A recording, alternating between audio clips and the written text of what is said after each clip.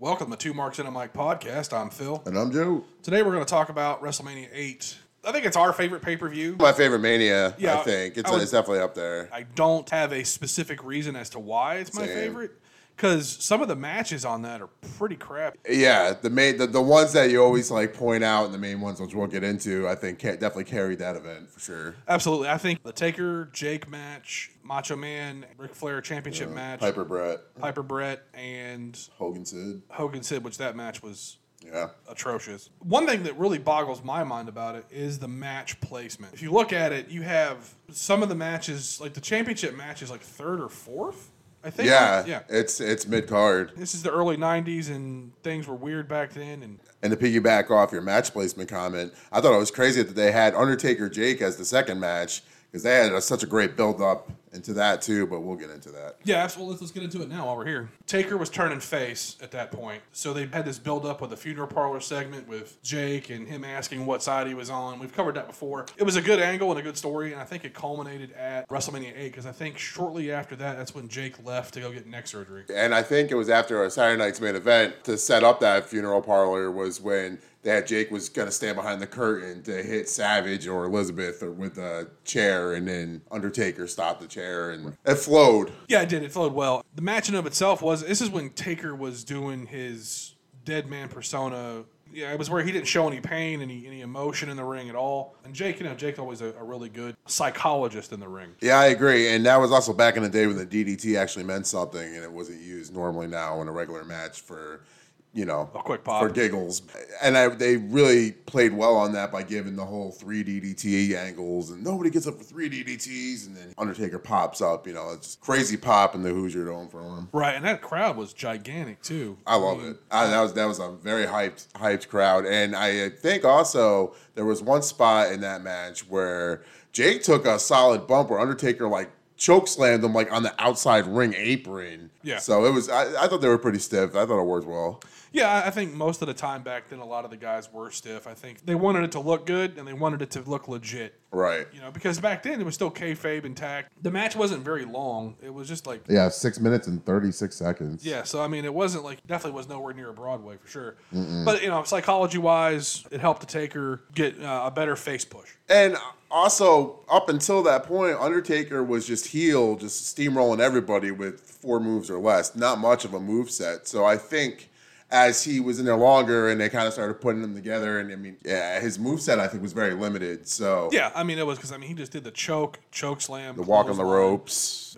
I know we're going back and forth, but I know there really wasn't much talking about the opening match with Shawn Michaels and Tito. I know that we said that was his first Mania appearance as a heel. I believe so, yes. And he had some heat going into that because he had Sherry, and she was a really good heater. I'm sure. Yeah, they had the whole misogynistic thing going on with that. But it turned out, it was a good match. You had 2 athletic guys. Tito has always been a consummate professional, and you got Shawn in there. This is before his Mr. WrestleMania moniker. Right. That didn't really kick in until WrestleMania 10. Back then, he was still a mid-carder. And I hate to say that, but it's what he was. He was still vying for the IC title. And whereas, you mean Tito or no, Shawn? Yeah, absolutely. I'd almost like to see that match and that Michaels heel push maybe a little earlier in Tito's career. I know he was kind of fizzing out with the El Matador phase before he kind of just retired and went off TV. But still good because he was able to keep up. But it would be the younger Tito Santana, man. He was just all over the place, and I think it was good for an opening match. Yeah, it was. You know what Tito Santana's doing now, don't you? What's that? He's actually a school teacher. Oh yeah. I don't know where at, but I know he's a school teacher. So that match was good. Yet again, and it wasn't very long. It was 10, 15 minutes tops, I think. Not even that, right? I wonder if since the TV time was so limited back then that they had to get more on and giving them shortened matches. That's a possibility.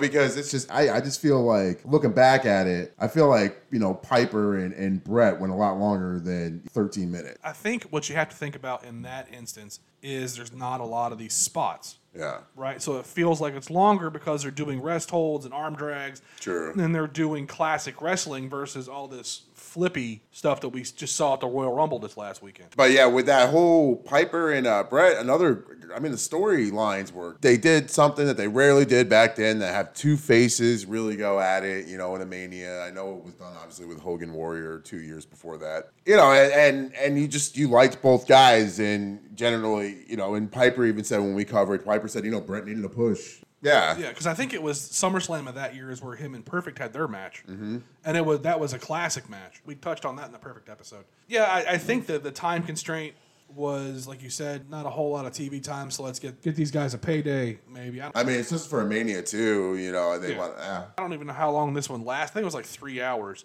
That's about the extent of most people's attention spans, anyways. Sure. I wouldn't like the Rumble last weekend being 4 hours long was just too much. No. There wasn't anything that happened. It was all predictable, but we'll get into that later. So after that, speaking of Bret Hart, we go into the Bret Hart Intercontinental title match. Yet again, two faces going at it. Great match. You got to see Piper actually wrestle versus his brawling. Yeah. And, and Bret got some color, which I think we touched on that in the Piper episode. But so the next was an 8-man tag. It was the Big Boss Man, Virgil, Sergeant Slaughter, Jim Duggan versus the Nasty Boys, Brian Knobbs and Jerry Sags, the Repo Man, and the Mountie with Jimmy Hart. Now, this is in the time when they were still doing gimmicks, like occupational gimmicks. Mm-hmm. So you had the Big Boss Man, who was a prison guard. You had the Repo Man, which is self-explanatory. And then you had the Nasty Boys, which were just like New York, Jersey thugs. And then you had the Mountie, who was a Canadian cop. I guess at that point you could still call Virgil a former bodyguard. Yeah, bodyguard. I think his gimmick was he was a boxer. Yeah. It was just your typical kayfabe, hokey 8-man tag. The good guys won. It wasn't anything stellar. They had Ray Combs make fun of the which was heel team. Yeah, he was Ray Combs at the time. He was the host of a show called Family Feud. He was hilarious. Yeah. The way that he was giving the heels the business and ribbing them and stuff. The match in itself was only like 6 minutes. So I think that match was kind of one of those matches where they used to kind of just simmer the crowd down a little bit, coming off of the Bret Piper match and even maybe the Undertaker match before that. Makes sense, yeah. And, you kind of lower the heat to get the simmer, you know what I mean? Sure. And then after that, we had the championship match. Which, the build-up to that was awesome. It started how the whole WrestleMania 8 started. You had the press conference, and that's where they, who's going to be the next, for the WWE champion, or WWF, against Ric Flair. Mm-hmm. And they originally announced Hogan. And then that's turned off to him and Sid. But then it ended up coming around working with Macho and Flair, but then working in this Elizabeth angle with it. So, it just, it just made sense. It was just, Yeah, it was fantastic because I think they had, I think there was an adultery angle there. So, it was, it was personal. The psychology on that match was great. Everything, the aggressiveness. Yeah. It was a typical great wrestling match with two guys that could really go in the ring. And the psychology was, Flair worked a limb and Savage's knee to soften him up with a figure four. And eventually Savage won with a handful of tights. Yeah, I know, during that match, I love the way the storytelling in the match where at about the halfway point, when he hits the elbow and then, he thinks he's going to, get the 3 count right there with the elbow and then Perfect pulls him out. And then, it was just, the psychology was awesome in that. Like when Elizabeth came out, did you notice some of the people that were trying to hold her back? Yeah. One was Shane McMahon. Earl Hebner, I think, was one of them. And probably Dave Hebner, his twin brother. Yeah. A very young Shane McMahon, which was, you didn't know who he was at the time. So that match lasted 18 minutes and 4 seconds. And I'm not sure if that was, the longest match on the card. I think it was from what I can gather. But after that, we have Tatanka versus Rick Martel. Yeah. I have a couple summer matches before Hogan. Yeah, I guess if you put a dumpster fire in front of something, it's going to look good. Yeah. So those, I guess the last 2 matches before, actually the last 3 matches were very odd placed. And I know I said that a lot about this pay-per-view, but I liked Tatanka when he came out. He is a true Lumbee Indian, if I'm not mistaken. He had a pretty good run in WWE. He was there for a number of years. The next match was a WWF Tag Team Championship between the Money Inc. and the Natural Disasters. These 2 huge guys in Earthquake and Typhoon. It was not a great match. It was slow. And I think that Money Inc. just eventually said, you know what, we're deucing out and left with the titles. With a count out. That might have been the start of the face era of Natural Disasters. I'm not quite sure, but I want to say maybe they had a falling out with Jimmy Hart, and I think maybe that's why they pushed that match. Right. I don't know. I think it was. And then you had another weird part about the entire pay-per-view is after the first match, after the Shawn and Tito Santana match, you had Legion of Doom come out and cut a 5 or 10 minute promo. Yeah. That just isn't done anymore, and it was really weird, and to me it really messed up the flow. I think of this pay-per-view fondly because it was part of my childhood. Sure. But you go back and watch it as an adult, and you're like, this is hokey as crap. I still liked it. I still loved it. And I forgot, too, that was the first time they started introducing Luger, as far as, like, his little vignettes. Oh, yeah, that's right. They had that Slash promo interview with him while he was at home in Atlanta. Yep. And then after that match, we had Owen Hart versus Skinner. I don't know what that match was about. Was there even a build-up for that match? No, I just think it was probably one of Owen's first matches. It was a minute and 30 seconds. It was a minute and 36 seconds. But it's just like something to put in front of Hogan and Sid Justice or Vicious or whatever his name was that week. So to wrap this one up, we're going to talk about Hulk Hogan versus Sid Justice. Now, Sid Justice being Psycho Sid, Sid Vicious, whatever. The match in and of itself was probably completely forgettable. It's your typical Hogan clothesline punch. There was no ending. Nobody went over. There was a run-in by the Ultimate Warrior. It's like Papa Shango came down, right? Yeah, first. Papa Shango came in first, and then... Where does Papa Shango fall into any of this? Is what Yeah, I want to know. That doesn't make any sense. But it just goes to tell you how long The Godfather was in WWE. Yeah. With 17 different gimmicks. You got any closing thoughts on the whole shindig? I just feel like that this WrestleMania, hindsight 2020, looking at it now, I feel like that they didn't want to squash Flair, and they wanted to keep him champion going into Mania, but they also want to build up Hogan Sid, and still, I don't know, it just seemed kind of all over the place to kind of make that, the main event. I mean, obviously, you're going to want to see Sid and Hogan go at it at some point. You knew that was coming with the whole, him yanking Sid out of the ring. With the Rumble and all that, So, they were headed there was a collision course there for sure, but I think it was poorly executed because they were having contract negotiations with Hogan, and he was about ready to jump ship and go to WCW.